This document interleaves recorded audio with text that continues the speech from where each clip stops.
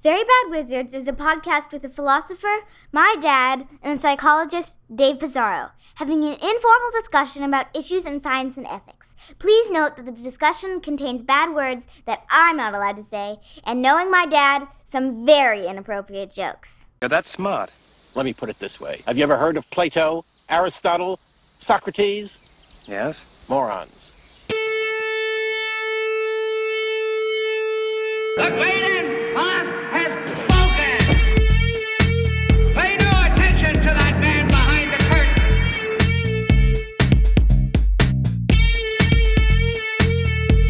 Who are you?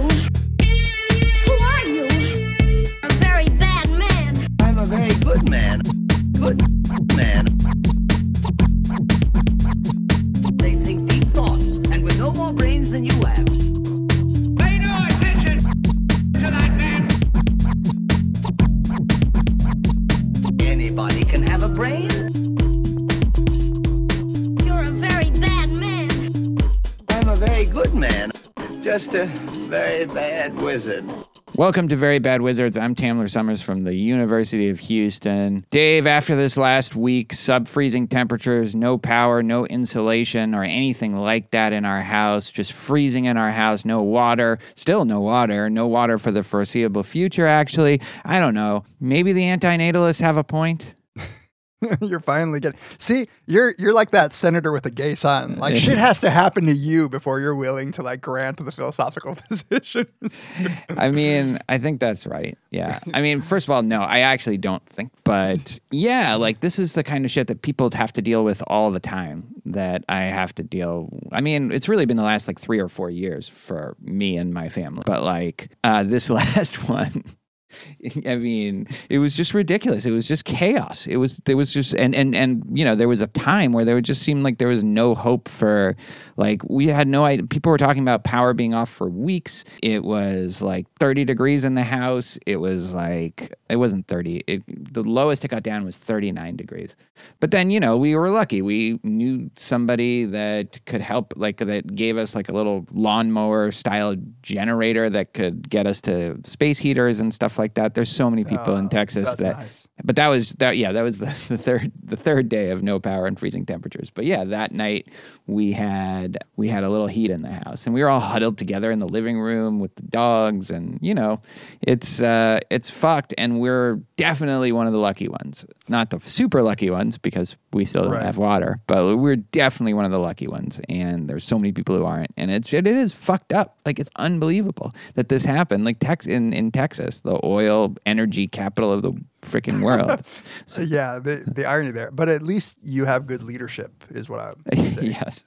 Yeah. No, I'm so glad Ted Cruz got to, you know, spend some time in the sun, and Greg Abbott got to, like, piss on green energy, like, as if that was the thing. It was like, if only the wind turbines had held out, this wouldn't have happened. We wouldn't have had to shut down power for like 5 million people on purpose, on fucking purpose. That's the thing. They did it on purpose. They had to, because they had no backup for this. And the wind turbines were a thing, but that's like so little of the energy that needs to be provided. It was all the natural gas things freezing, and the fact that they had no preparation for this, because it costs money to prepare for a once in 10 or 15 years cold storm, and they just didn't want to do it. And they don't need to, because they don't, like, if something like this happens, they'll be fine. They have generator. This is, listeners, if you could see Tamler, I mean, he looks dirty and tired right now. Like, this is you know, on some above and beyond shit recording for our audience. He has a water bottle, of which I can guess is only just melted snow in there, you know, with little bits of dog pee. Like, we were able to, like, go to the supermarket and push aside an old lady to get, like, some seltzer water.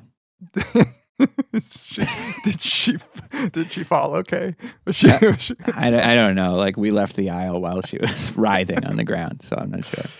It's terrible. I think I texted back to you that we need to remove our first world status, whoever assigns these things. But, you know, and not to take away from the terrible suffering that a lot of people are going through there, but can you imagine, like, you know, Puerto Rico after, like, whatever hurricane, months and months. And I think you pointed to something that is, from everybody who I've seen who is going through something in Texas, the not knowing is one of the hardest things, right? Because you really just were getting zero information about water or power from any of your anything utility company or from the political leaders. I don't think anybody knew.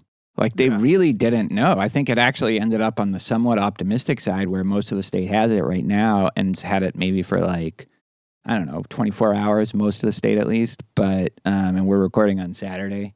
But the not knowing. I'll give you a great example of that. We finally were able to reach our normal plumber that has come here a few times over the years. The phone number was out of service before, or it was just so busy that they weren't taking messages or answering. And we have a scheduled appointment for March 15th. Yeah. Which is 2.5 weeks from now or something. And it actually felt good to at least know that somebody would be scheduled to come here 2.5 weeks from now so that, showering on a regular basis would be a possibility. Right. Well, I had a drained clog for 3 days and needed a plumber to come out. I should have just sent you some of that.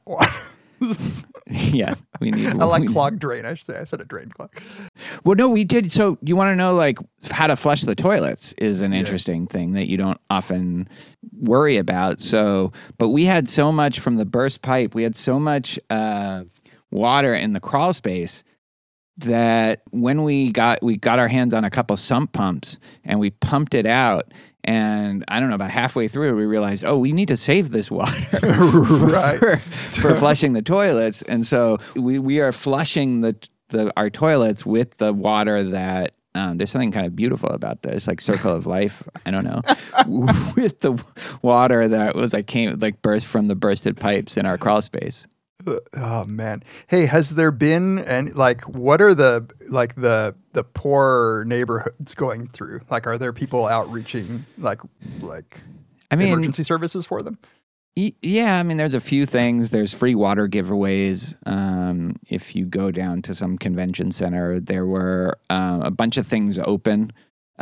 This guy Mattress Mac, who I knew only from the fact that he always gives us some Super Bowl discount if one team wins and then hedges on the other side of it to but he opened his doors for so many people that needed it. But of course, there's not great reporting here, so you don't know exactly. Right. But of course, there are people who are completely fucked and who don't even know about this because they're not well connected to whatever services are available. So, yeah, people died, but it's I don't know. I'm surprised it's only 25 or 30, maybe 50 or something like that. At least that's been reported right now. And a lot of that was carbon monoxide poisoning because people were trying to heat themselves up with their cars. Oh, God. That is a shitty way to go out. Oh, that sucks. I was thinking of I thought it was a good way to go out. I was thinking of doing it. You just go to sleep and then that's it, right? So anyway, no Texas barbecue for a while, I suppose. No showers. Showers are a tough thing to come by right now. It's but like I said, I think we'll be able to shower. Our neighbors are leaving; they're getting the fuck out. So we might, and they have water. So we might be able to shower at their house in a day or two. We might be able to shower at Houston Ballet. The good thing is, if we've lived here for 12 and a half years, so we know people, and people are trying to help people. That's nice. It'd just be, it would be nice if it were clear, because even on the national scene, it's pretty obvious, how Texas, just as a state, is not doing shit. What are they doing? Well, did you hear that mayor thing? Did you see that thing where some mayor of, I think it's Colorado City, some small town in Texas, posted on his Facebook, the government doesn't owe you anything. If you're cold, find some way to heat yourself. If you're if you need water, well, think outside the box. The government doesn't owe you shit. You're on your own. That's how it should be. And he had to resign after this, but it was this rant on Facebook. And it was he's the fucking mayor. And first of all, what are taxes for? What are paying your fucking utilities for? What are it's all it's they don't owe you things that you've paid for. It's just like, it's so sick. Like there is this mindset that's in Texas, and I could respect it more if it was like combined with like, okay, so legalize weed and legalize like drug, but it's not even, or gambling, and it's not even combined with that. It's just, fuck you, you're poor, you don't have power, we're rich, we do have power, so we're just going to run things the way we want to run them, and you get nothing. And you have to pay, we're going to exploit you in all these different ways, and you just have to sit there and take it, and that's the way it ought to be, like morally. That's how they think about it. That's like ethically, that's how it should be. It's insane. Like getting your fucking salary paid by the taxpayer and then telling them that they should expect nothing. Like, especially don't expect anything from me, your leader. Like, just because you pay your taxes doesn't mean I have to say nice shit to you. The government does, like he literally says, like the government doesn't owe you anything. The local officials don't owe you anything. Nobody owes you anything. It's like, well, what's the point of even having a frickin' government in the first place? What's the point of having a town? What's the point of you being mayor? Right. Like, it's just unbelievable. And then No, I was just gonna say that, like that sort of like we talked about. If I remember, if it was last episode, like you would think this might change people's minds, but I feel the take home message is just going to be like we should all be preppers, you know, and like which it's not that I'm against prepping, especially after what's happened this past year, but like it's just they're just gonna double down on the don't tread on me. Let's all buy generators. No, I think it's going to be like, it's even more depressing. I was thinking about this, like, okay, like Ted Cruz, you know, he's been doing like literally like the super villain, but it's cheesy. It's like too much. Like you wouldn't do that. And then just, Abbott. But the thing is there's no response. There's nothing that will convince like enough Republican voters. All they have to do come election time is be like, well, they want to have like this trans woman run in a woman's whatever, like a woman's triathlon, and that'll be like, oh, we can't have that. So even though these people don't give a fuck about us, which they clearly don't, like we have to vote for them, or else it's going to be like right. It's like you can't like look. You might have almost died of dehydration, but you don't want like abortion, right? Like, come on. No, it's just too sad. It's too sad. Should we say what we're talking about? I was going to say we didn't say it all. We should probably say it and then insert it earlier. No, fuck that. Yeah, today we're going to talk about the critically acclaimed documentary Room 237, which is a documentary where people discuss their theories about the movie The Shining, Kubrick movie, The Shining. So what else? Do we have anything else to say about all this bullshit? There was that. There was Ted Cruz and the Cancun thing, which is very funny. The levels of irony there. I mean, many people have pointed out, but also just, what are you thinking? But I think he's thinking that. Like, he's thinking that it doesn't fucking matter what I do, because when I run again, I will beat whatever. First of all, the Democrats are fucking, like, they have zero game when it comes to winning elections in even the remotely, like, kind of pinkish, purplish kind of states. They have zero game in doing that. Like, if they win, it's just because people hate Trump enough to, like fuck that. But they're just so, like, you know, the guy that came within a few points of Ted Cruz was Beto, and Beto is kind of a joke. Yeah. But like that's the best that the Democrats can do. They have nothing. And so he just knows, like, okay, they're going to throw up somebody against me. Everyone will dislike him because he's some centrist Democrat who has nothing to offer. And then I'm just going to win because I'll scare people with some culture war thing about critical race theory or whatever the fuck. Yeah, you're right to point out, these are like the world's shittiest villains. Like, they're just not even worthy of, like, it's like some mix of apathy and condescension, and, like, I don't know, if you're gonna be evil, make it interesting. Like, I think this was probably Ted Cruz's way of making it interesting, like in his weird, perverted, no spine, no like honor, no ball sack, nothing. Like, this was his way of being like, well, I'll say fuck you by going to Cancun during an ice storm where nobody has power, you know, and then But he has no, like, Trump would just do it. Trump would just stay in Cancun and post fucking pictures of himself in Cancun and be like, hope all the people in Texas can get the tan I can get or whatever. Like, because he has, like, he can just be that guy. But Ted Cruz can't. And so he immediately, like, flew home and is now trying to blame his daughters or come up with some new, or apologize or whatever. Like, he'll just try anything because, and this is the thing, like, I think he wants to embrace that mantle, but you can't do it unless you're actually, like, as pathologically Trumpy as Trump. And like, when you're ambitious in the way that he is politically, like, you just can't do it. And so hopefully he goes down for this, but probably not. But his career outside of being the Texas senator, I think, is over. Well, that's my prediction. Yeah, what's the next spot? Vice president, like oh god, he could be a vice president. He definitely could. But what president would do that? Like, I'll appeal to my you can insult my wife and I won't do anything constituency. Like, but it's like, yeah. All right, should we go talk about something that's actually really great and will put me hopefully in a better mood? Room 237. Yeah, room 237. We could get all our conspiracy theories out. We could even include some Texas conspiracy theories. All right. There are plenty of those. I buy all of them.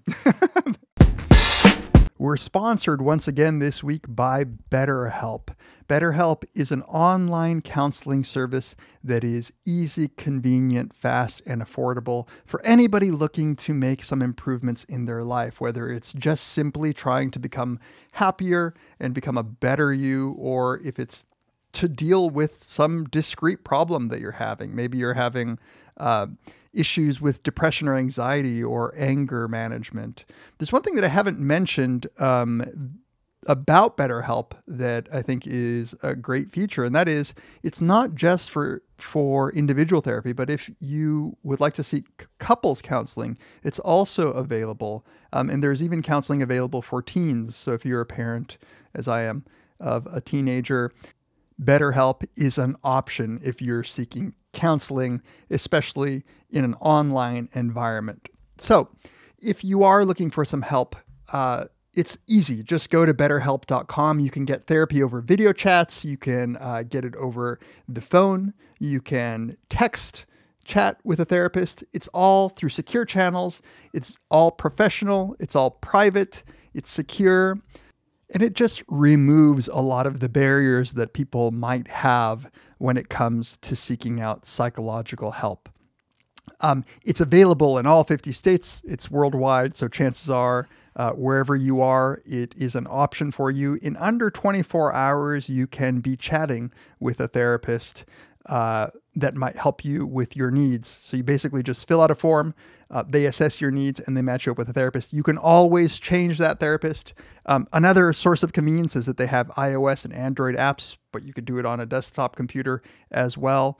So maybe today is the day that you might want to consider giving BetterHelp a chance. And if you're listening and decide that that's what you want to do, you can go to betterhelp.com/VBW and BetterHelp will give you a discount of 10% off of your first month. Again, that's BetterHelp, BetterHelp.com/VBW. Fill out your questionnaire, get assessed, and get help as soon as you need it. Our thanks to BetterHelp for sponsoring this episode of Very Bad Wizards.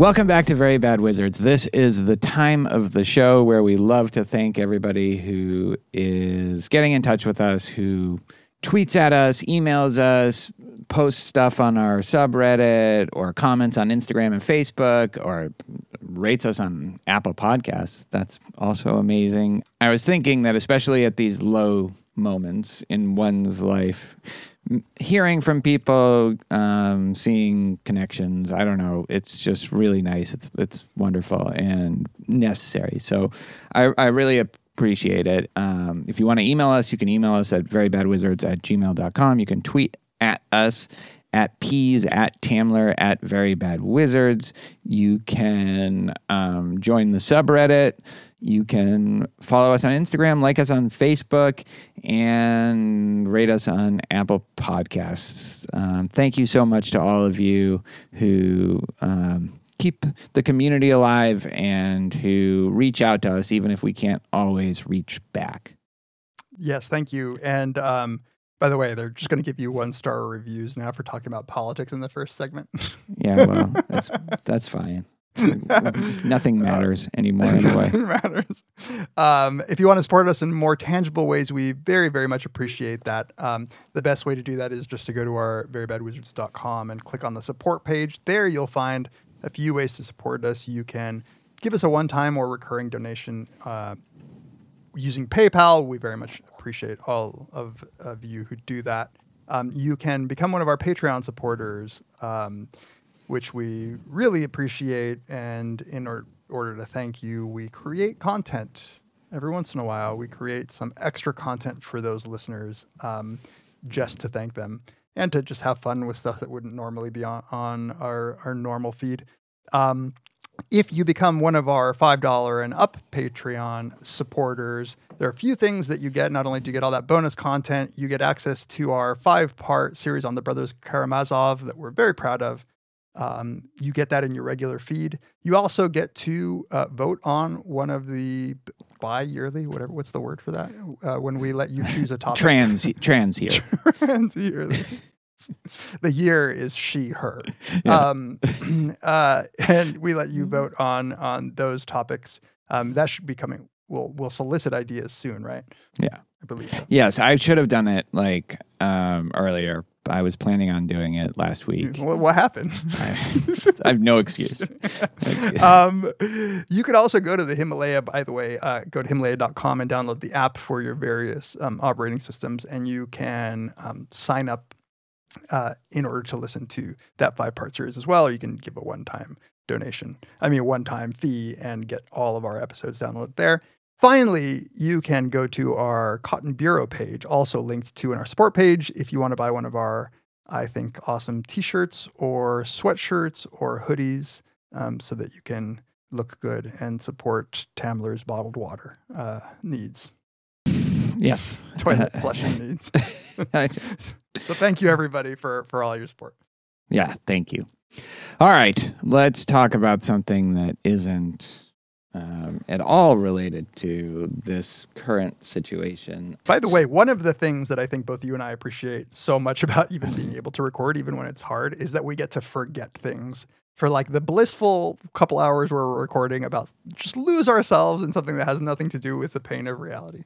Yeah, so. Totally. It's like playing sports or something like that. Exactly. But without the added benefits of exercise. Yeah. You still get the like aches from like being at the computer too long. And... You definitely do. I sore in places that I can't describe. Why? Like, are you like jerking off right now?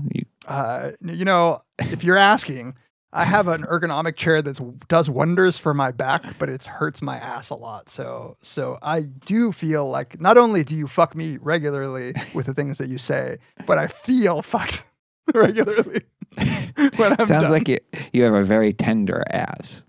It is. You look back behind him, and of course you can see very clearly because Kubrick was the master of depth of field. He kept everything in focus, so he would have lots of space in which to put things that he wanted you to notice.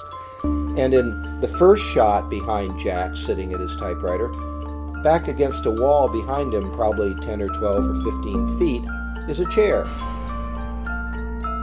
And then there's a switch to a one shot of Wendy saying something. Hey. Weather forecast said it's gonna snow tonight. And then the camera switches back to Jack, and the chair is gone. What do you want me to do about it? All right, so Room 237, directed by the documentary filmmaker Rodney Asher. This movie kind of zigzags through the theories and interpretations of 5 people who are obsessed with Stanley Kubrick's film The Shining. The people are Bill Blakemore, Jeffrey Cox, Julie Kearns, John Fell Ryan, and Jay Weidner. The theories range from pretty plausible, in fact, like some of them I'm like totally on board with, to the totally wacky, almost paranoid, but all of them have these kernels of insight. And honestly, sometimes it's hard to tell them apart. Who's talking? Is that the same person? Sometimes you hear somebody who says something really smart. That's the same person who thinks Kubrick faked the moon landing, and The Shining is confessing his faking the moon landing. I don't know, but I think Rodney Asher, the director here, the documentarian, makes the choice never to show their faces. And so he wants us to be kind of confused about that. And he also never explicitly tips his hand about what he thinks of these interpretations. And he certainly doesn't fact check any of them. Like there were a couple times I was like, can you fact check what he's saying? I don't think that's right, but it might be. So you end up with this kind of collage of ideas and possibilities and personalities. And it's definitely about The Shining because there's a lot of cool footage about of The Shining and like details that I didn't notice. But it's also this movie about conspiracies in general and also art and interpretation. It's about authorial intent and dangerous kind of obsession. And I think this is I don't think it was one of the first, but it was an early in the genre of like video essays on films. And I was wondering whether that has become an art form of its own. But before we get to any of that, I just need to know, Dave, which of these theories on The Shining did you find to be the most plausible? You know, I was thinking that as I was watching. First of all, I love this movie. I think you're really right to point out that it is a video essay, and something like this it's good that this got a release as a movie. I think it deserves a release as a movie. Not to poo-poo YouTube, but I feel like that's where it would go now. As we were talking before, like the budget was like slightly over $5,000. I feel like there are YouTubers who spend that much, spend much more money on them. But I'm glad it got a release, and I really love this movie for maybe different reasons than you.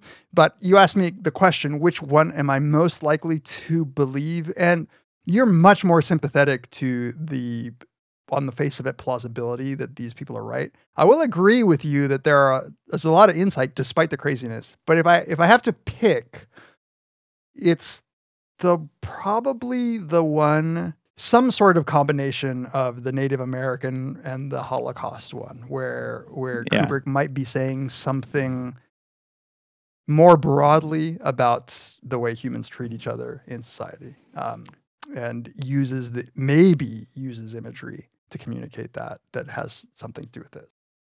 Yeah, and that this is the way, like as someone says, this is the way states are built, through this kind of genocide, and whether it's the Native Americans or the Holocaust, like I think it might be both of those. But that's what I was thinking of, especially the Native American one. That seems right. Like part of it anyway is absolutely about that. There's a line in the movie that I don't even think they talk about in Room 237, but having just watched The Shining, because we did these back-to-back in my family back in the before time, the long ago. But like, there's a line where he's touring the Torrance family through the hotel, and he says, this was built on a Native American burial ground, which, is a standard horror movie trope. And then he says, and there are reports that Native Americans, they even had to fight them off, like they were attacking because we were doing that while they were building the hotel. And he says that as if like fun fact, like fun fact about this hotel. We had to fight off like Native Americans who were pissed that we were building this hotel on like the bodies of their ancestors, you know? Yeah. As a matter of fact, the bathroom is actually 50% native blood. Right. We use the like congealed blood, it's Right. like the piping. Right. I mean, there definitely is a lot of imagery, but I mean, look, it is like a sort of a hotel that's decorated in that way like you're gonna find in like Colorado or wherever. So the reason that I am even more dismissive of the overall theory is sort of because it's built so strongly on the presence of one like baking powder can being strategically located. Like the Calumet baking powder. You mean like the peace pipe that's clearly between headdress. Danny and Halloran? Yeah. It's in the background of the, which by the way, the background of the dry goods room is just fodder for stuff because the moon landing person they point to the tang that's there too. But, so one of the things that everybody points to, I think literally every single theorist points to this, is that Kubrick was so precise about everything. Like nothing is arbitrary with Kubrick. So the fact that there was a Calumet baking soda can that was a different color than all the other ones, or a Tang that's there, it's like it gives them license to fit that into their interpretation. This is what I want to talk about broadly before even diving into the content of the conspiracy theories. By the way, which my favorite one is the demons fucking humans. I love that one too. Just great. Again, I totally I don't buy, but that one has a wacky little part of it too. But yeah. But the fodder, the ideal conditions for believing conspiracy in a movie like this really is Kubrick's reputation, because Kubrick was meticulous and detailed, and it is not untrue that everything would have been intentional. The difference is just that while it may have been, he very intentionally placed every single item in that dry goods room or whatever, that I don't think it was purposeful. I don't think that he was doing it to communicate anything. It's just true, though, that he had crazy control over every, to the misery of the actors, as has been well documented. But I mean, why do you say that he didn't do that to communicate something? Maybe it's not what they think, but I think he's trying to communicate things when he does those things. He's not all I'm saying is that it's not a prerequisite. So for instance, his choices of lighting, which I've read about Kubrick's use of lighting, I think probably more than any other aspects of his filmmaking, were very methodical and intentional, but they're not to communicate, right? So he might just be on purpose going for an aesthetic, or he might be striving for realism, right? He might be really, really caring that this looked like a real dry goods storage room in a hotel. So it being intentional isn't sufficient for it to be a message, but again, you can, as they do multiple times, I have a whole shitload of quotes here. But as multiple times those people talking, they point to that because that seems like evidence, right? How could you not? I don't blame, I mean, I feel a little sorry for some people who might, I wonder a little bit about how normal these people are in everyday life, but we're not told anything about that in the movie. Except, which I kind of like, yeah. Except you hear this guy's kid in the background as he's talking to them, and you start to get the sense that, you hear this kid in the background, and then you hear that this guy at the end, you hear that he's been out of work for a while, and he's thinking of moving his family to an isolated location, and you definitely start to get worried about the family. He's even upfront about it. He's like, "Am I becoming Jack Torrance?" He is the most sort of weirdly sober. He's he's the one that laughs. He'll actually be sort of laughing. He sort of sees how crazy he might sound, and he seems to be enjoying it more than the rest of the people who are taking this really, really seriously. But it's like a nervous laugh with him. Yeah, I feel like that laugh was unnerved me. Yeah, one of the things. So, you pointed out that so we never see any of their faces, and it's hard to tie the voices to the people. And I think that you're right. This was very like purposeful on the part of the director. And I think that I think he wanted some degree of them blending together in our mind, because what that does, it just allows us to see kind of, it morphs into one general view on a conspiracy, but then there are clear demarcations. Like clearly these people would disagree with each other about a whole lot. But then there's even so specific much scenes, like they interpret them. Yeah, exactly. Like, and if you feel like I do sometimes, well, maybe like there, but for the grace of God, go I, like you and me interpreting a Borges story. One of the things that always brings me back is like, okay, they can't all be right because they are saying mutually inconsistent things. Like, but you start to like, this is one of the really good things about this movie is like they'll say something like they're the guy who thinks like this paper tray is a penis. Yeah. That is one of the best ones, like just the way that he reveals, like as he's telling the story, and bam, there you go. Like the paper tray is a huge erection, and I'm like, what? a giant penis right when they shake hands, but that's the same guy who has that kind of interesting thing about the ghosts. I think it's the same guy again, like that the ghosts are like are horny for humans, and and like Kubrick is talking about that, but then like that will be juxtaposed with another thing in that same room and in that same scene about the impossible window. That honestly, like I needed this movie when I first saw it to show me that window couldn't be there, that there's just a hallway there behind the window. And then when they keep going through the hotel, you realize, holy shit, like Kubrick is not even pretending that this makes sense as a real hotel in any way. And so like, yes, he's disorienting the viewer. I'm sure we've like feel that on some subliminal level, but I think he also is doing it for a reason, and the obsession of these people kind of reveals that to us, which is very cool. I mean, sometimes I wonder. So, like, I think Kubrick had been asked many times about like what he was trying to say with movies and stuff, but I wonder to what extent he would have realized, like especially in pre-internet days, what like the lengths to which people go to interpret his movies. I mean, on the one hand, he'd be proud of creating something that is so open-ended and so intentional that he would cause this response. But like on the other hand, you'd like, what if we found out that people were going through every episode of ours and like writing down coded messages that we were trying to send them? Well, maybe you've been doing that. It's episode 3. No, but like we're not artists. Like I think that is kind of a great feature of art, which is speak for yourself. Well, your beats clearly are. Yeah, they're all just reverse. They're backmasked, satanic, demonic sex messages. Actually, if you play his Dave's beats forwards and backwards at the same time, you just get like, I hate Jews, I hate Jews, I hate Jews, I hate Jews. I don't even love them in reverse. Like I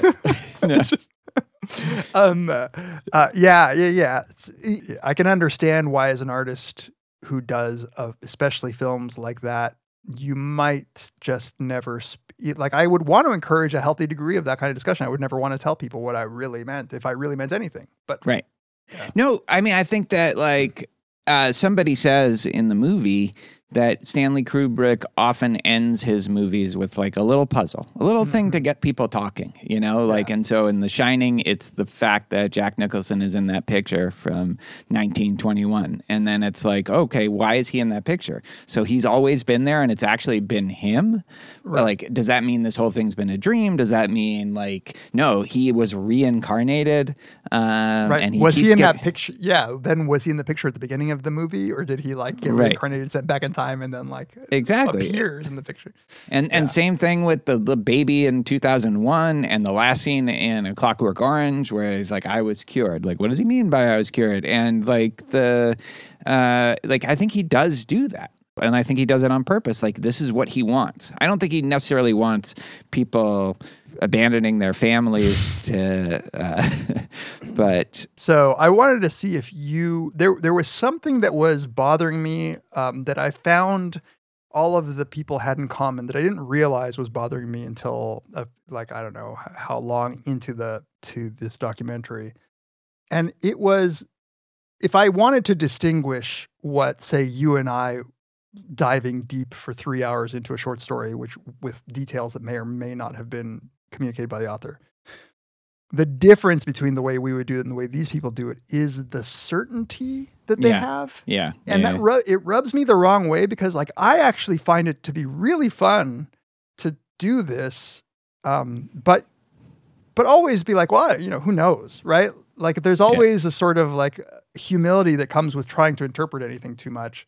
And they are just completely like, they use words like, well, you may not, it takes a while before you see this. Like they're referring to it as it's there and they've seen it and they're surprised other people haven't. Right. And, Yes. No, totally. I totally agree. That's the difference between like good artistic interpretation and again, it's not that there's nothing good. There's no value in what they're doing. There's tons of value in what they're doing.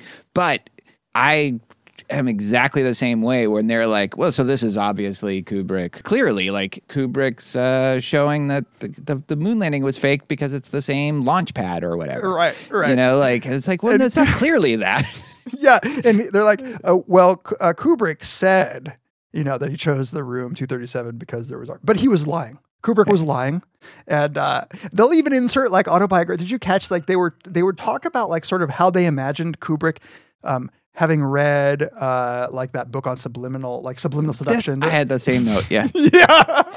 Like, wait, are you just making that up? And then he went and talked to advertisers. Yeah. So and it's like, this is what I like about the documentarian Rodney Asher not like telling us, like, is that true? Is there anything in like a Kubrick biography that supports that? Or is this guy just making it up? Like, what's the deal?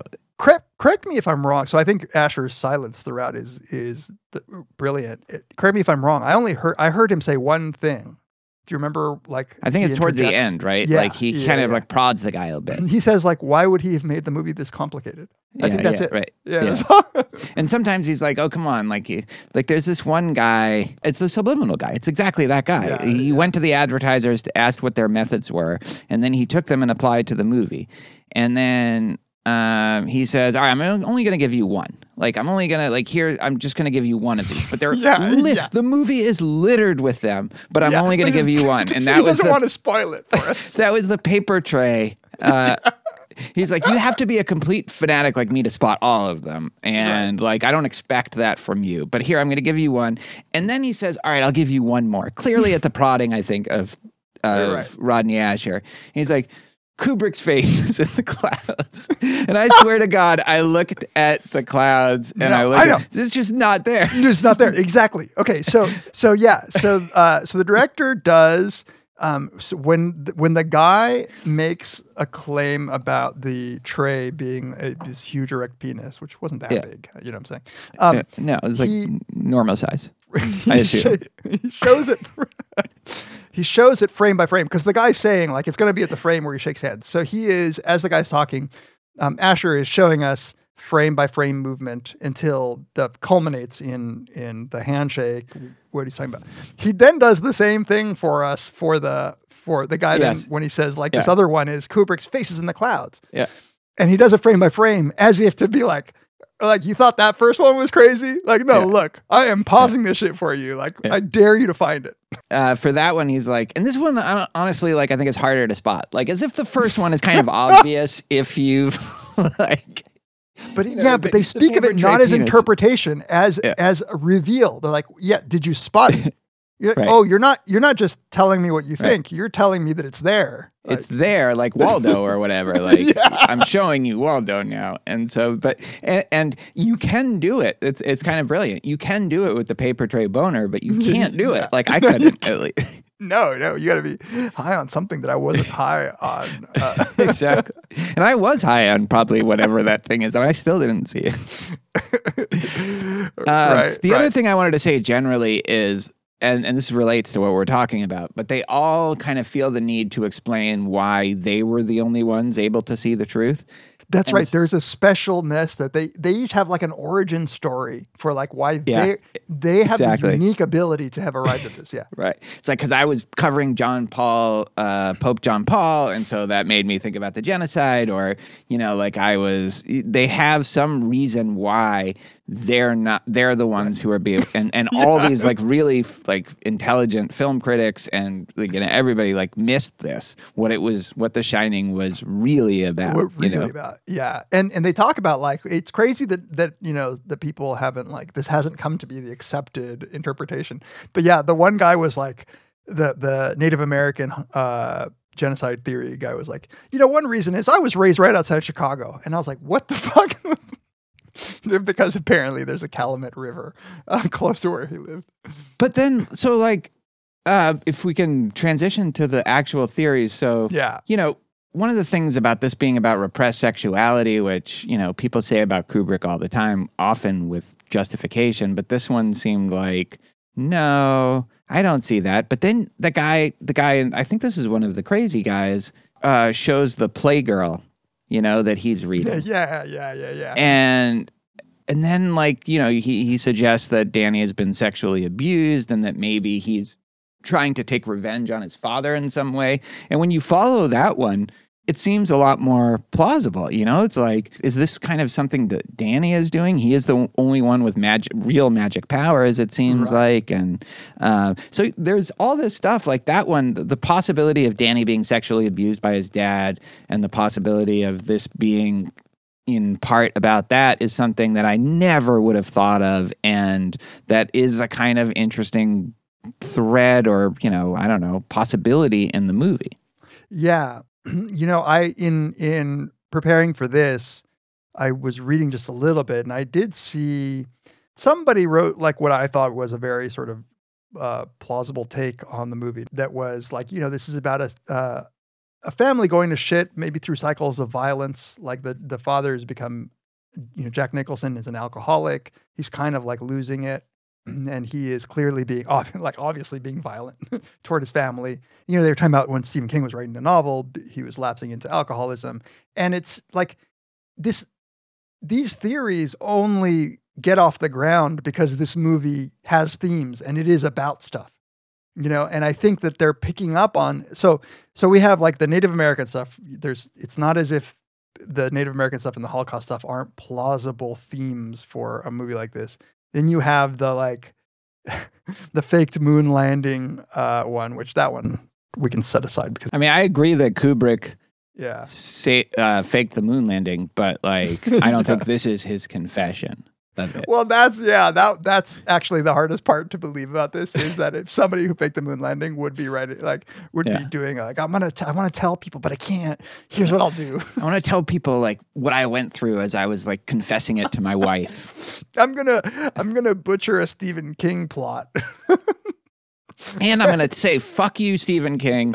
I'm going to I loved that. That was my favorite. That was my favorite. Like Volkswagen? The red Volkswagen. Like, this is my vehicle, and here's what I'm doing to your vehicle. It's getting crushed by like an 18-wheeler.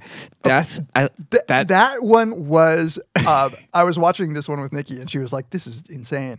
And I was like, that one actually convinced me more than, that little piece of detail convinced me more than anything else.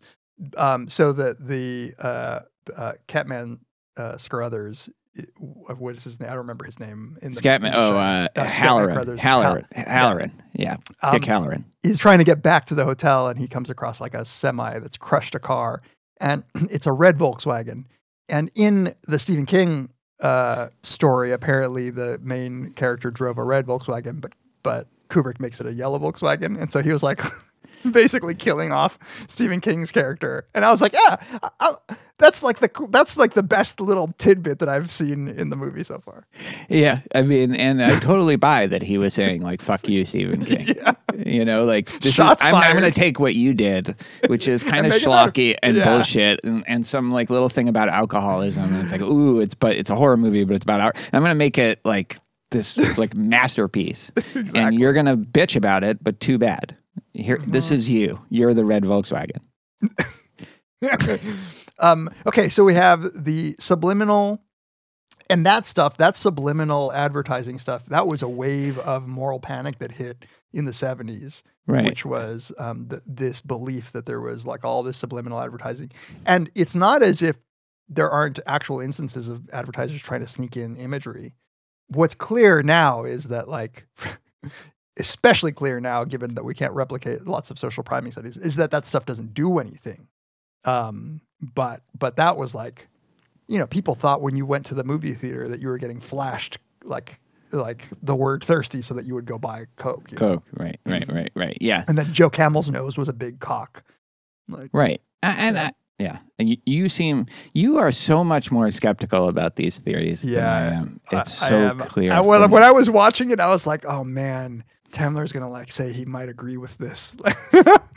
So like all the continuity errors that you probably think that's what they are, like the vanishing chair or the fact that the storeroom, the like really important storeroom just looks completely different going in than it does going out. That means something. It's not like Kubrick missed that.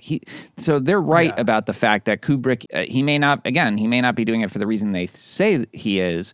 He definitely isn't doing it for all of the reasons that they say they are.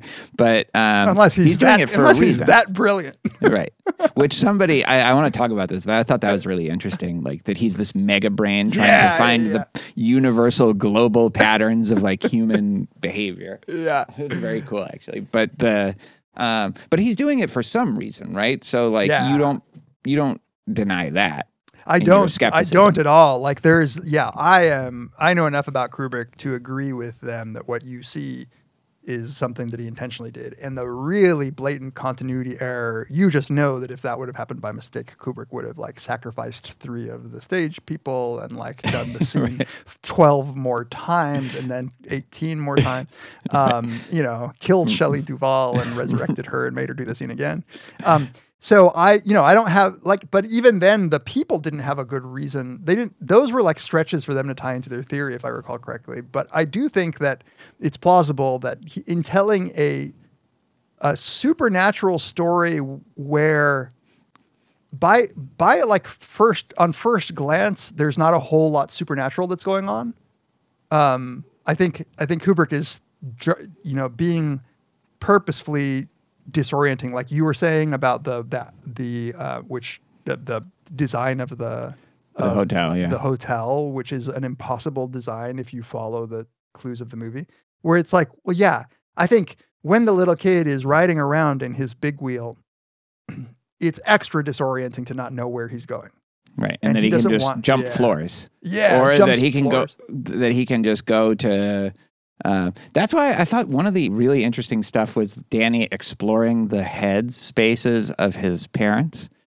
And so when he goes to 237, that's like his dad's headspace, and then the twins are like his mom's headspace, who has the same colored dress. Like this is cool shit right there. Like, and that idea that that's what he's doing, and it may not fit into his larger, more certain theory, but he's picking up on something that I think Kubrick is intentionally doing. And the thing with the storeroom, like as the guy says, there's one thing that you can't explain naturalistically. So like everything else, it could be like this guy going completely crazy, and every time you see him talking to Lloyd, the bartender, or Grady or whatever, that's like his imagination. But there's one thing that isn't like that, and it's him being locked in the storeroom, and then Grady, the ghost, gets him out, and like that's one thing that couldn't have happened, that he couldn't have imagined himself. Right.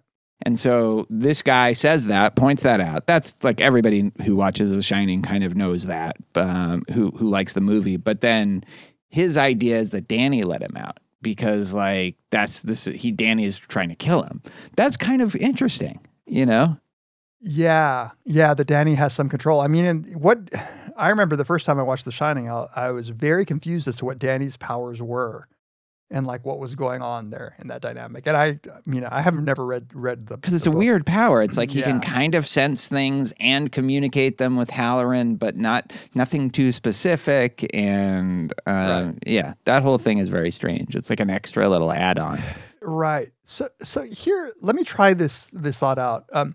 One of the mistakes I think these people are making is, and I don't mean to be patronizing here because these people are obviously have thought a lot about this and know what art is. But it seems to me that one fundamental misfire that they're having is what an artist is trying to convey with art, which is, I think, much more an emotional tale. Like they want to give you this set of feelings, and that can be like a coherent set of feelings. But these people think that Kubrick was like trying to write an essay and like give them like detailed information about the Native American Holocaust. And it's like, what would be the point of an artist to try to like be like, the Native American genocide was terrible. The Holocaust was terrible. And if you didn't know that, here's a German typewriter because I need you to know it, right? Like it's somewhat interesting point that he's doing this at a personal level to try to get you to connect with like large numbers of people dying. Like this, says, the Paul Bloom point or whatever that you can, or the Stalin point. But Paul Bloom or Stalin, one of those, I always get those confused too. Tomato, but.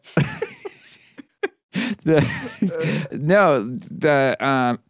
I think that's like a horror movie kind of trope, is like you're symbolizing something bigger from something smaller. So that's right to a degree, but the specificity of what they're talking about is where I think I totally agree with you. They're going awry. Like you're not trying to get illicit for this specific atrocity and I want you to feel this specific emotion. No, That's not what they're doing. Right. That's not what Kubrick is doing. Like that's antithetical to like what art, like you said, that's antithetical to what art is trying to do. That's right. And it seems like it would be pigeonholing. It would be something that Kubrick is better. Kubrick is a better artist than to say, I want to make a movie with a bunch of secret imagery about Native American genocide because people need to know about this. He would be like Marlon Brando and just send a Native American person to reject his Oscar, if he cared like that. It's a much, I think, a subtler thing. And one of the thoughts I was having especially when I read that apparently Kubrick made everybody watch Eraserhead and told them that he wanted this movie to have that kind of feel to it. I knew he liked Eraserhead. I didn't know that he did that. Yeah, I think I may have read that in Wikipedia. David Lynch, I don't know. What do you think? Obviously, you could create any number of theories about any David Lynch movie, but it's almost like David Lynch is so open-ended that everybody knows that like none of those are going to be exactly right. Like it's less inviting to say that like I would never be tempted in a David Lynch movie to say like that is symbolic of World War II. Like it would just be like it's evocative of war, but I would never think that he was trying to communicate specific facts. He's too abstract for that, right? I think you're absolutely right about the David Lynch community and the way they respond to the art, and then David Lynch as a filmmaker. Like you can, although I worry that we did this with Mulholland Drive, but you shouldn't, like it's kind of clear with his movies that you shouldn't try to get too specific. But there was this video, it's a 4.5 hour video called something like Twin Peaks Explained. And it's like an explanation for season 3 that literally tries to map every single thing that David Lynch did as like a metaphor for why he hates TV and why he thinks TV doesn't deal with violence properly. And what was funny about it was the anger of the Twin Peaks community to that. There are certain people that loved it, like there's certain people that was like, ooh, this is cool. But then there was way more people that piled on the guy and was like, no, you don't get it. Like you're missing the whole David Lynch point if you do this. Right. And there was a lot of stuff. I only made it through 45 minutes of the thing, but like there was a lot of things that he was showing that was valid, like these people, but he was mapping it on too closely. Yeah. And that's like a sin. That's like an artistic sin almost, or an art interpretation sin to map it on too closely. Right. And a good artist is not going to do one-to-one mapping for you and lay it all out like that. Because again, it seems as if he could do that in an interview. Like it seems like this is, like what's the point? And then there's the problem of, it loses the power for me when I listen to somebody make a good point, and then they about like what something might symbolize, and then they go on and squeeze like 13 other aspects of the film into that, and you're like, well, now I know you're just being like, like a bad social psychologist. You're just like reporting to me like all of these false positives. Like you are seeing what you want to see. You're p-hacking The Shining. You're p-hacking The Shining. One of them even says something that's like borders on a realization like that. They'll say yes, I know what you're talking about. I think I wrote that down. He says something like, he was like, this is the moon landing guy. He was like, an hour into it, I wasn't sure I was right. Like I wasn't sure if I was right for the first hour. Yeah. But then, Danny stands up, he's wearing the Apollo 11 sweater. And then I realized, okay. Yeah, but what he says, I think you're referring to, before that, he's like, I wasn't sure if I was confusing what I wanted to see with what's actually there. Yeah, and you're like, yes, hold that thought for just like a little longer, A little longer. Not just, but I think also, here's the thing about this. I think good art also allows for these kinds of obsessives to get in there. And I think Kubrick and Lynch, both of them, are aware of that, and they're like aware of their ideal art interpreter or viewer, but then they also are aware of these people who they know are also going to like come up with some gold, even if like there's going to be a lot of whatever, it's not gold. Right. It's once they have a theory and they're reverse engineering. Yeah, they're listing everything. You can start being like, okay, maybe. But when you step back and you think like what it would take for an artist to say like, I'm going to have like just a shitty picture of a wolf so that people can remember that the Wolf and the Three Pigs Disney cartoon had a section where the wolf dresses up like a stereotypical Jew. Because that's how I want to remind people of the Holocaust. Like it's like when you separate it out like that, you're like, wow. Like and we haven't talked about the woman and the Minotaur theory. Yeah. But that's like one where it's kind of bad shit, but at least it's kind of in the spirit. Also, at least there's a maze. Like that, I can believe that Kubrick thought, this maze that wasn't in the book, and Jack sort of being a sort of an evil center. Like it's like I can buy that. And that, like, he's thinking of the myth and the Ariadne's maze and like all of that. Like, I can buy that. It's just that I don't buy that the skier was necessarily If you twist your eye really right and you have cataracts, like.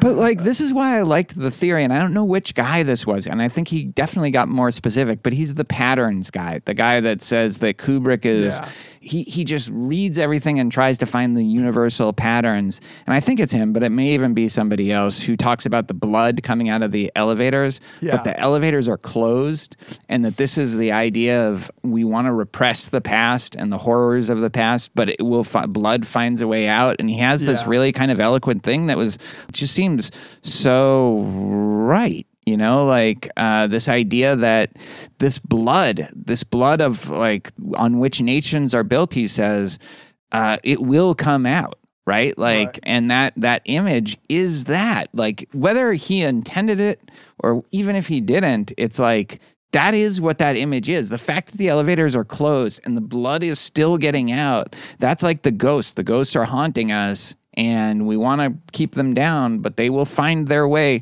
to haunt us because you can't fully move past it. And then another interesting thing, and I think it's the same guy, but I'm not sure, is the idea, well, you have to acknowledge it, you have to know about it, but then realize that it's not present now. So he's like, Kubrick has solved the problem of how you both acknowledge the horrors of your past, but also like live further knowing that it happened. Like that stuff is really interesting. There's some wisdom in there. And in fact, the blood scene, it wasn't until Room 237, the movie, that I even really tied, this is supposed to be a horror movie. It's supernatural. And he's weaving together these elements of like ghosts from the past. And I buy that the blood pouring out of the building is a direct callback to the blood that this is building has been built on by, that there's I think just like a very nice way in which those, like, look, you put this building here, but that doesn't matter how pretty you make the building. The blood will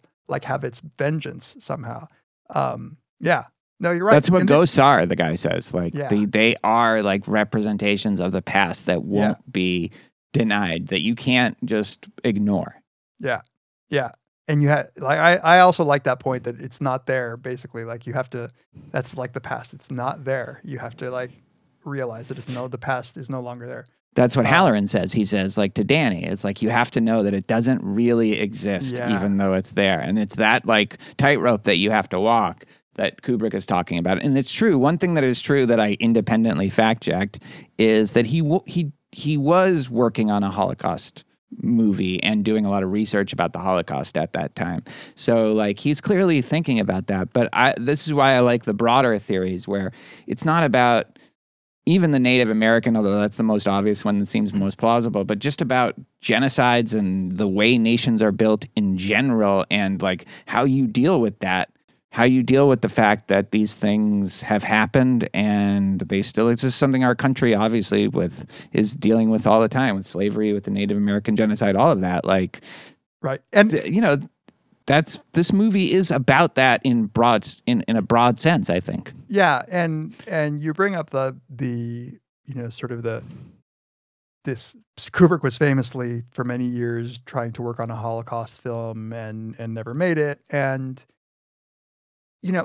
one of the primary sources of evidence for the Holocaust theory that this guy proposes is that there is a German typewriter that, the famous typewriter that Jack types out, that Jack's typing on, all work, no play, is a German branded typewriter. And it's not as if I don't think that if all this stuff was brewing in Kubrick's mind, the imagery of the bureaucratic German typewriter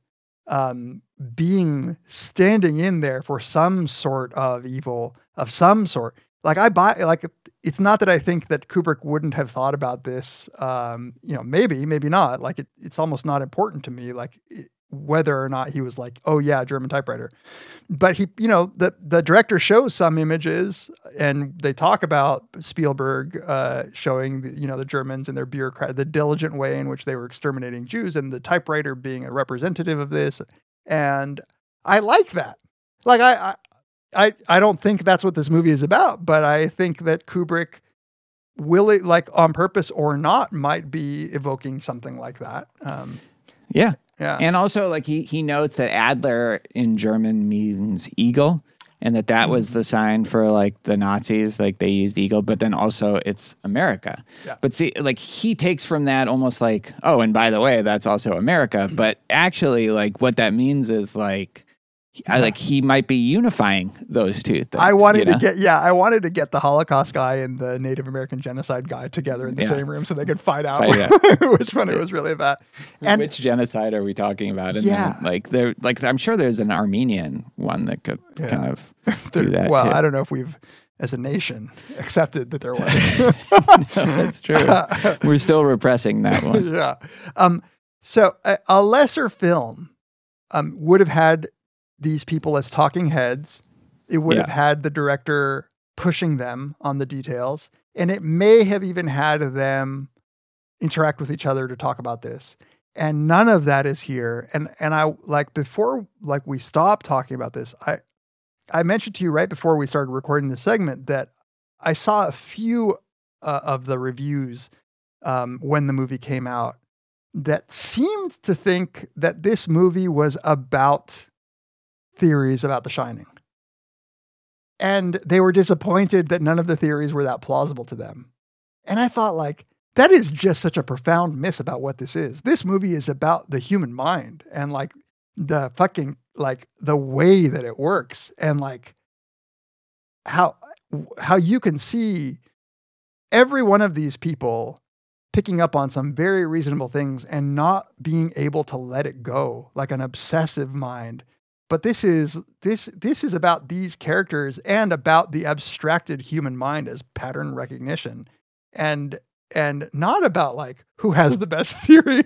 No, right. Which is why he kind of blends them together. And it's also about like, that's a point that you made that I hadn't really thought of. It had bothered me a little bit that they were blended together, but then it stopped bothering me. And I think it's because of what you're saying. And it bothered me too the first time I saw it. I was like, I want to know a little bit more like how these theories are. And then like when I watched it again today, I realized, oh, okay, that's kind of the point.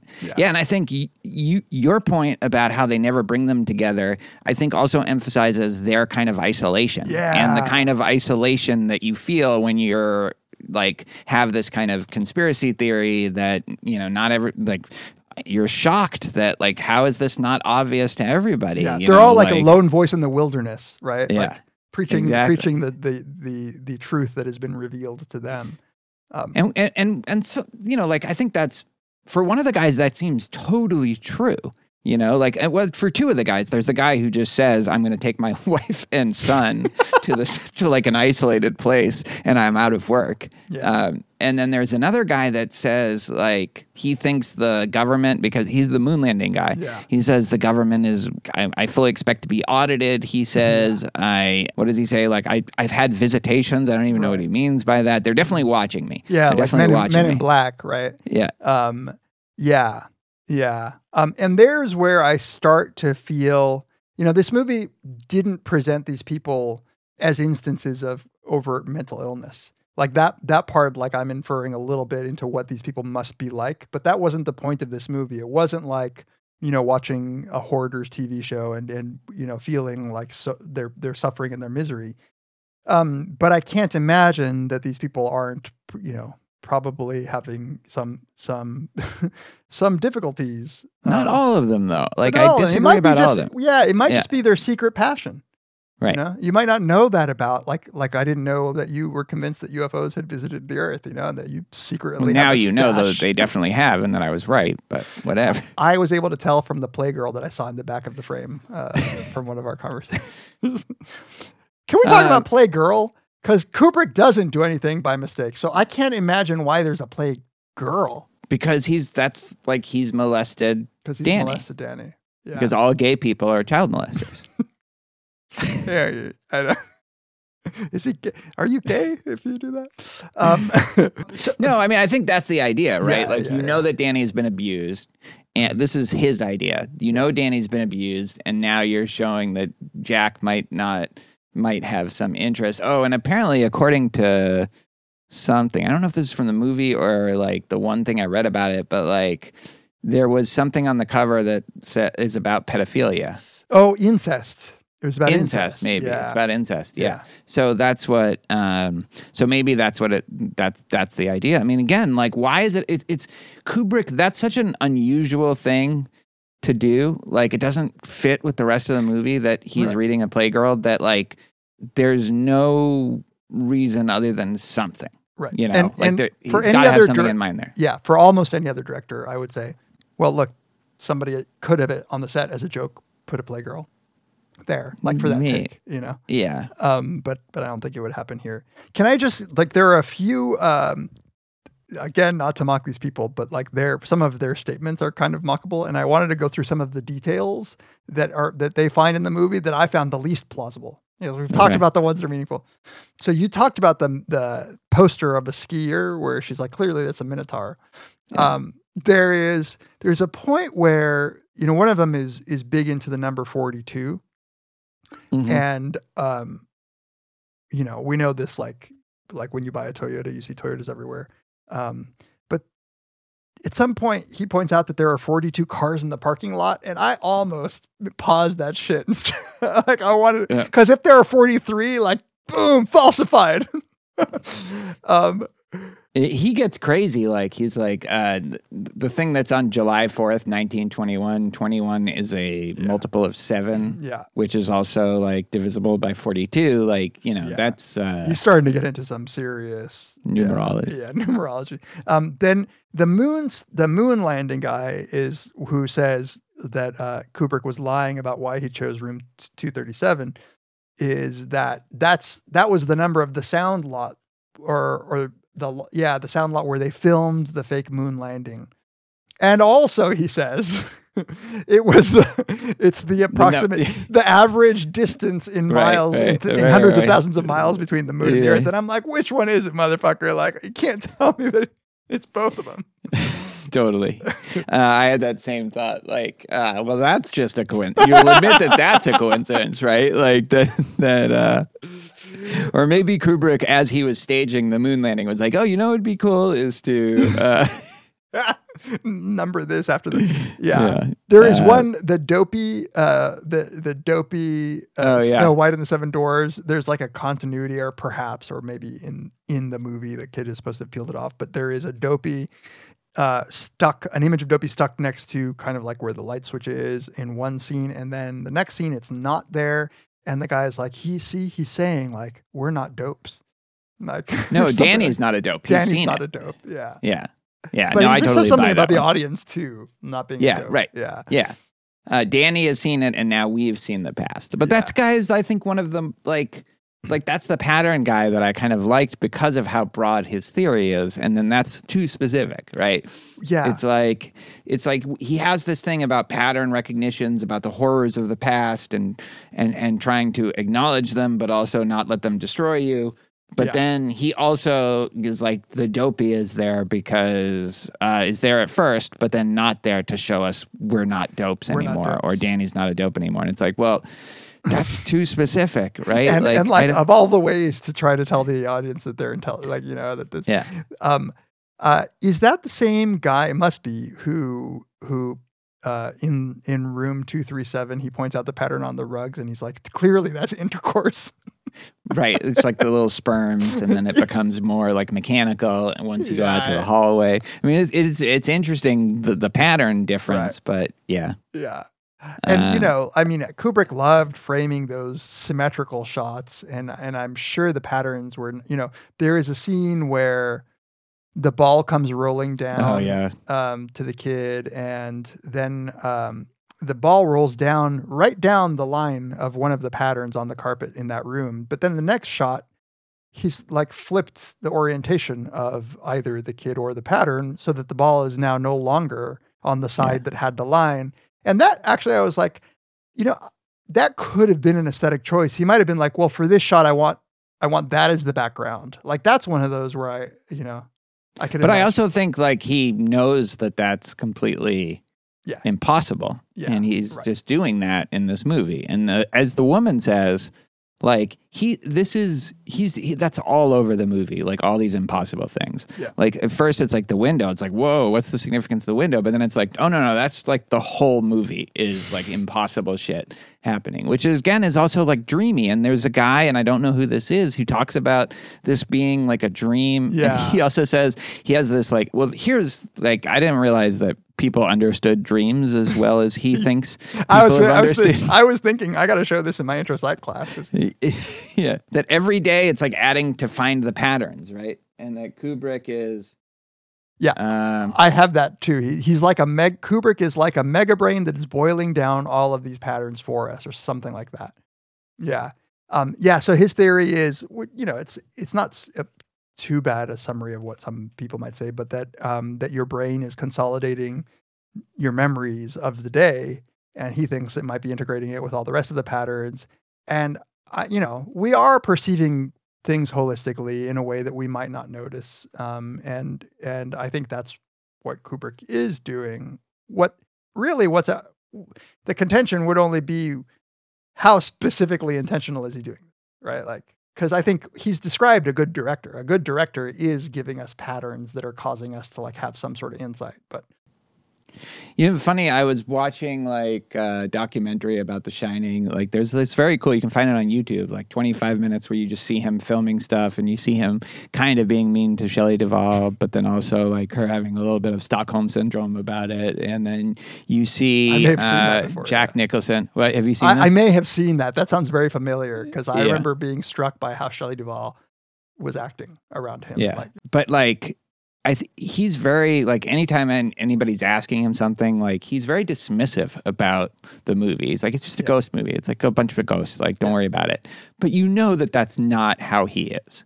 right? Like, so I think that he is intentional about some of it, but he's also intentional about what he leaves open-ended for all the reasons we've been saying, so that people can't just solve the movie like it's The Usual Suspects.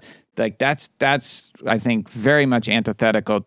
I think we've even said this point about like a David Lynch movie, but also of a Stanley Kubrick movie. Like, you're not supposed to be able to just be like, oh, Kevin Spacey was Kaiser Sose, and now that movie is done. That's the way of like, that's death to what I think both of them are trying to do. But for some reason, you're right, Kubrick invites it more than Lynch does. Yeah, he's coy with it. Yeah, I was reading something, and I copied this quote that is just along the lines of what you're saying.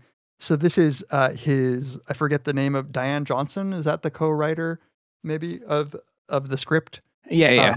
She said, very often crew members asked him, "Can you explain that to me?" Johnson recalled to Entertainment Weekly. And he said, "I never explain anything. I don't understand it myself. It's a ghost film."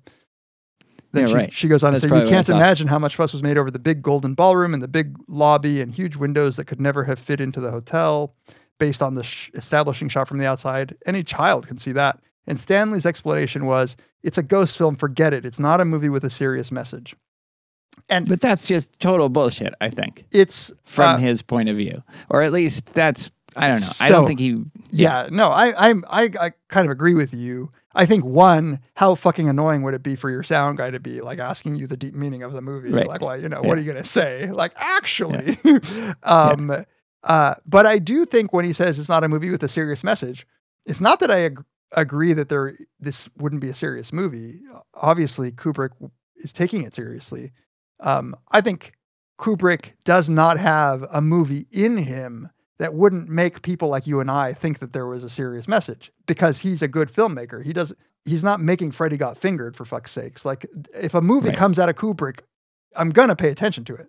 Like, but he's also not making like The Sixth Sense or something like that, where it can The Usual just be Suspects was unlocked. The Usual Suspect was a perfect, right? The minute you said that, I started thinking to myself, well, has Kubrick? I mean, The Killing. The Killing is. And we just watched it last night, actually, or 2 nights ago. Yeah. And that's just a noir. It's a great noir, but it's a great noir. But it is so you almost could not see, like, if you didn't know it was by Kubrick, you wouldn't think it was by it. Just by like a really cool like heist film that is. It was early. He was young. And also, like, but there is these little things, like that final shot of the two people coming out as William Holden is being caught, and there's a bunch of tracking shots, and there's a bunch of things that once you know that it's Kubrick, it's like, oh, okay, I see it, I see it. But it's also very much a genre movie that he's always messing with genres, but this is squarely in the genre movie, so that you would believe that it was just a guy who was trying to make a genre movie, and that's it. And I believe that he probably was still putting a lot of effort into the shots and making them, totally do 30 takes. maybe not that early. Yeah. I mean, I think he was always like this. He was definitely like this by the time of Dr. Strangelove and Lolita and stuff. He sounded like real hell to work with. Like, well, except that, like again, I think it's like people will also say I've learned more on his shoots than anything, but then you wonder if it's Stockholm syndrome. Yeah. Okay, Nicole Kidman and Tom Cruise, same thing. Like, they went through absolute hell and sacrificed like a year and a half of their life and careers to do it, and like they're like, but we got to work with Stanley Kubrick, right? And maybe they were just miserable while they were doing it. I don't think Shelley Duvall would.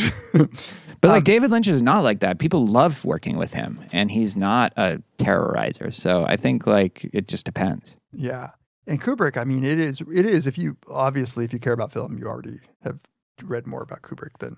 But just even like Kubrick's use of lighting, like every piece of lighting in this film, I read an interview with his like lighting director, and it's all practical lighting. It's all built because they could build the set. He was like, we're going to build. So practical lighting means that there aren't big lights outside of the frame. All of the lighting in the movie is supposed to be part of the feature of the environment that you're being shown. And so that just means that they would put like super powerful lights in what would otherwise not have those powerful lights, but just because he wanted it all to be. And like the amount of time that it would take, even when you look at like the maze, the beautiful shots of the maze with the lights built in there to the bottom of in the like snowbanks, it's pretty amazing.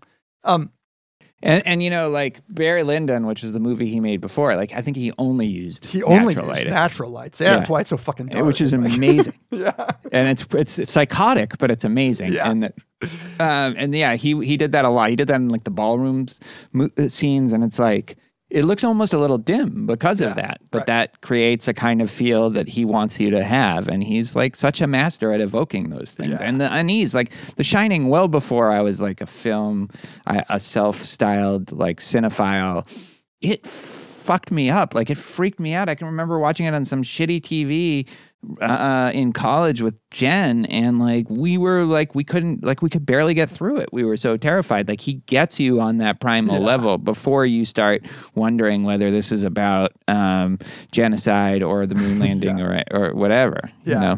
I think that people were expecting in this is end of the 70s, right, 1980.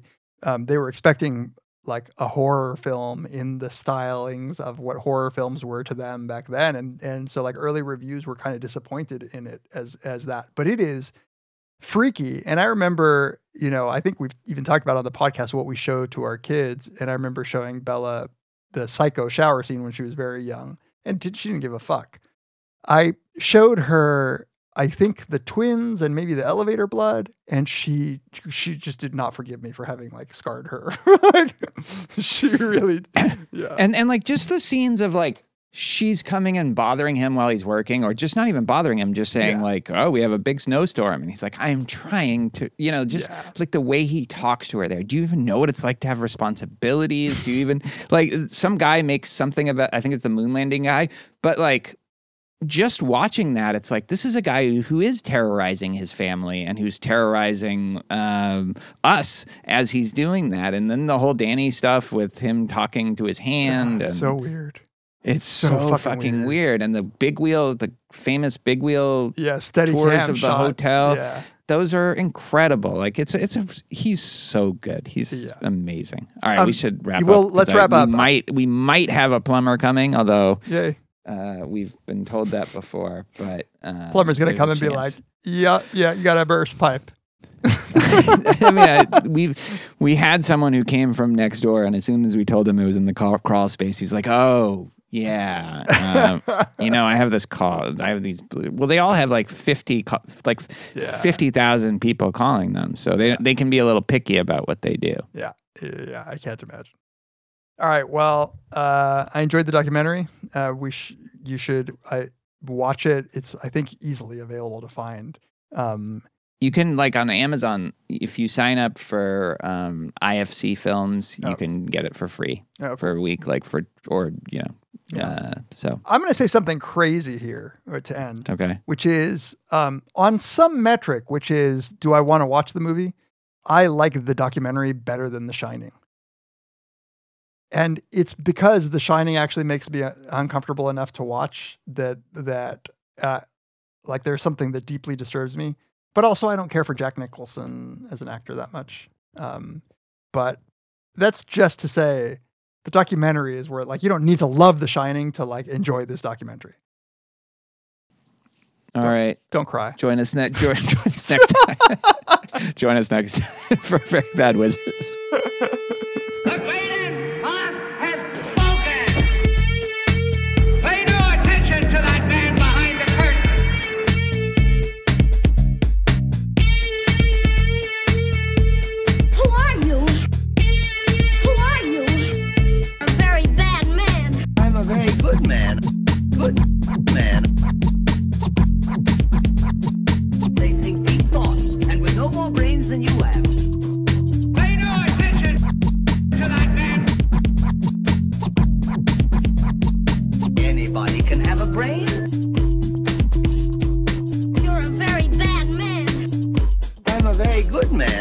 Just a very bad wizard.